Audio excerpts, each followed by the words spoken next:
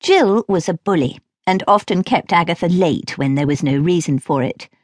Agatha quickly gathered that practically all the clients were friends of Daddy and guessed that the inefficient Jill would otherwise probably have no clients at all. The public relations officers consisted of 3 languid Debs who seemed to do very little. All of the dog's body office work was handled by Agatha. She only put up with it because she wanted to absorb Mayfair. Soon she would move on and, she cynically thought, have to be replaced by at least 3 employees. She had previously tried to get employment with a reputable top PR agency. Agatha had thought the interview had gone well, and the boss had said he would let her know. He had called in his secretary as she was leaving.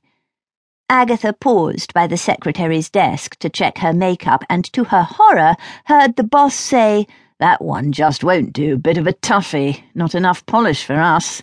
Give it a couple of days and send her a rejection." Agatha had left, her face flaming with mortification. 2 Agathas warred in her soul. The quivering inside Agatha wanted to give up her ambitions, but warred with another Agatha who snarled, "One day I'll show you."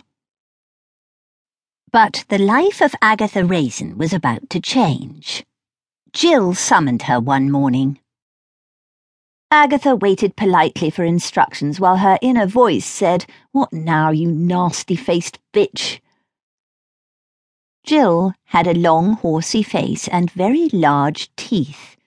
Her carefully tinted blonde hair hung about her face in the latest style, which seemed to involve looking as if one had just crawled out of bed. "We have a problem," she said. "Have you heard of the merchant banker, Sir Bryce Teller?"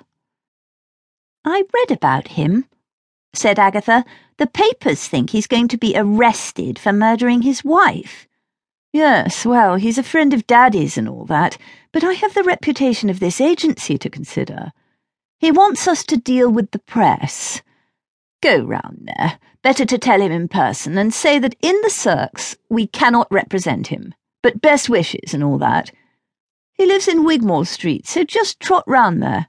Here's the address." Heart beating hard, Agatha left Jill's office. On the road out, she snatched up a pile of the morning papers and took £10 out of the petty cash. "Is that authorised?"